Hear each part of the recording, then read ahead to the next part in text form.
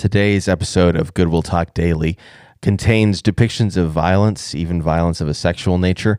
And so I just want to put a little bit of a warning on the front end of this. You're about to hear me say the date and all the things I normally say at the beginning of an episode. But if you yourself are a victim, or if violent imagery is going to be difficult for you, feel free to jump ahead to tomorrow. Just don't listen to this one. It's okay. Spend the time with the Lord in prayer. Otherwise, here we go into our episode today. It's Wednesday, February 1st, and this is Good Will Talk Daily.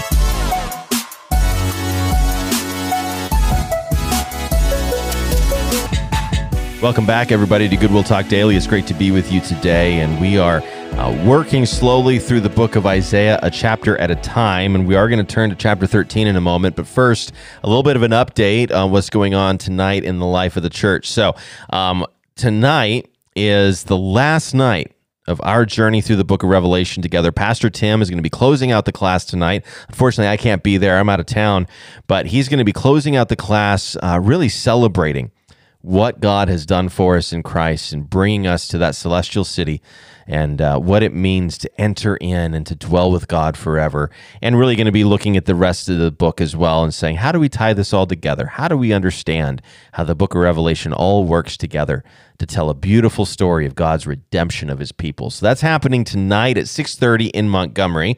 And just for me, you may not hear this because I had hoped to be with you last week, and then the snow kept us from being able to be together last Wednesday. It was a joy teaching through the book of Revelation and preaching those sermons. It really was a wonderful experience for me. I hope it was great for you to be a part of that class. And if you missed some of it, it's available online.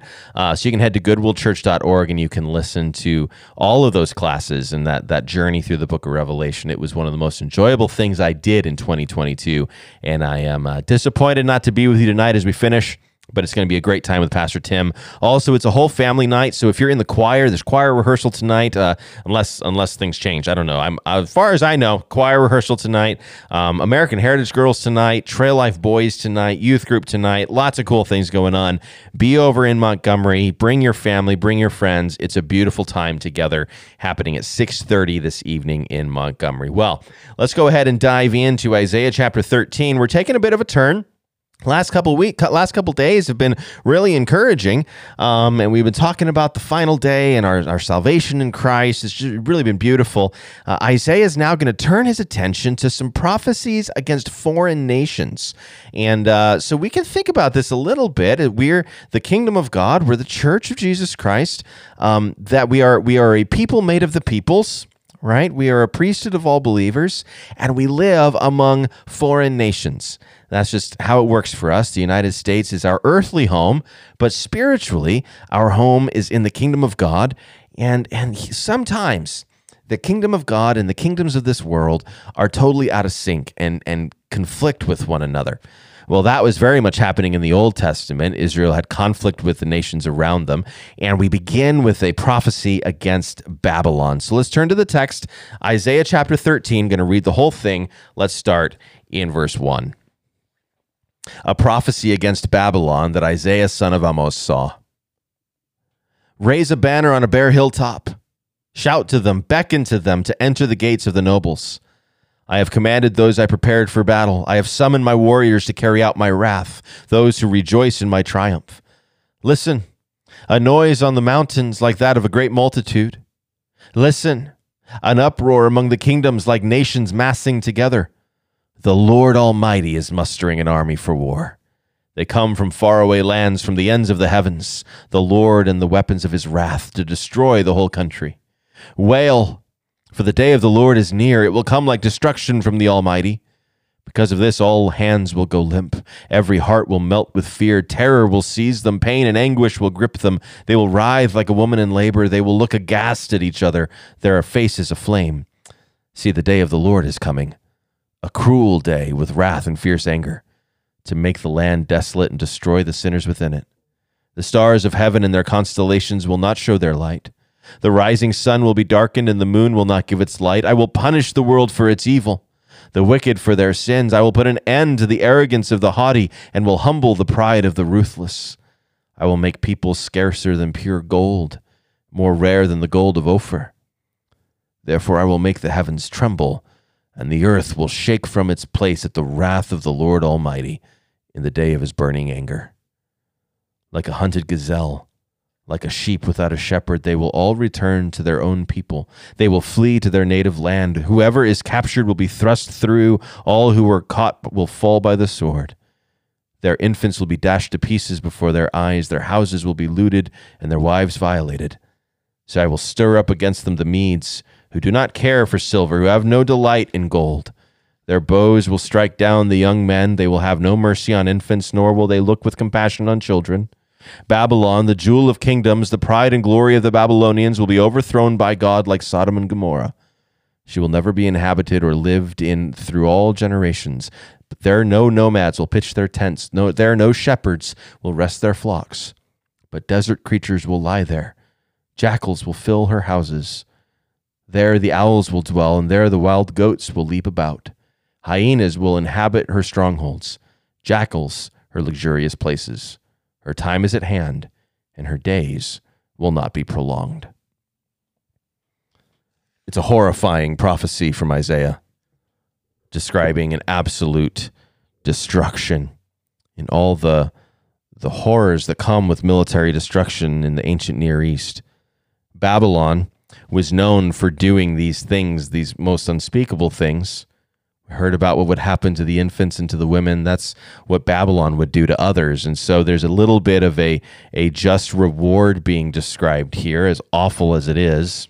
And notice it's not the people of God who are going to be called to do this work, but God raises up another nation, the Medes and Persians, to come in and do that. The Babylonians are the ones who will take Judah off into exile. They're the ones who finally destroy Jerusalem and raze it to the ground. Nebuchadnezzar was one of the most famous Babylonian kings that we know of in Scripture.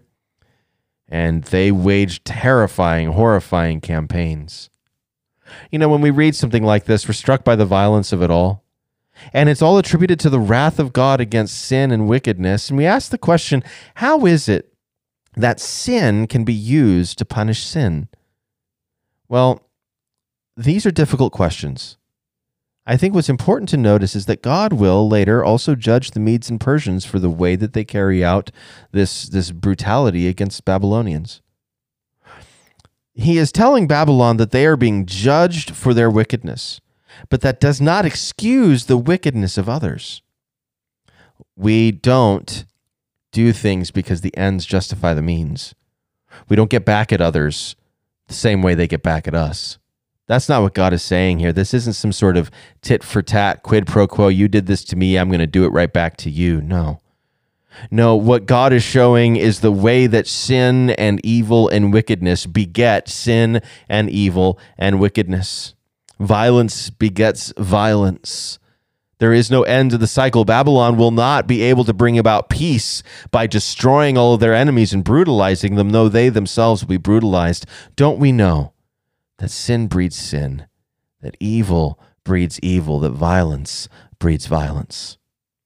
Brothers and sisters, we are called to be people of peace, to enter into these cycles of violence with a word of peace and love. We are to be peacemakers.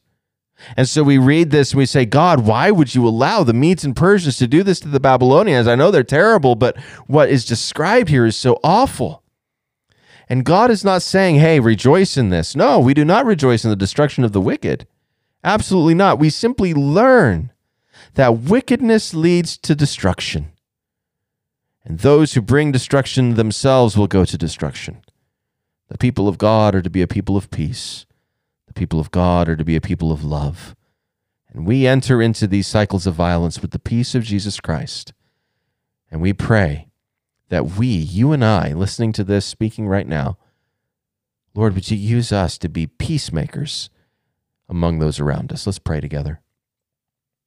Father, these were terrible words, hard to listen to. Lord, I pray that we would hear that and see that wickedness always leads to more wickedness, that we do not reach righteous ends through sin and violence, but rather would we be peacemakers? Would we be people who bring a peace a peace that surpasses all understanding into any conflict and to any violent situation. Use us, Jesus, to be peacemakers. God, bring an end to the violence. We know that violence begets violence, that sin breeds sin. Would we be a people of righteousness injected into these situations, that there might be transformation, wholeness, healing. Use us to be peacemakers today at work, in our families, among our friends. Would we be about the peace of Jesus, we pray in Jesus' name. Amen. Well, thank you so much for being here today. I know that was hard, but hopefully you'll be back with me again tomorrow, right back here at Good Will Talk Daily.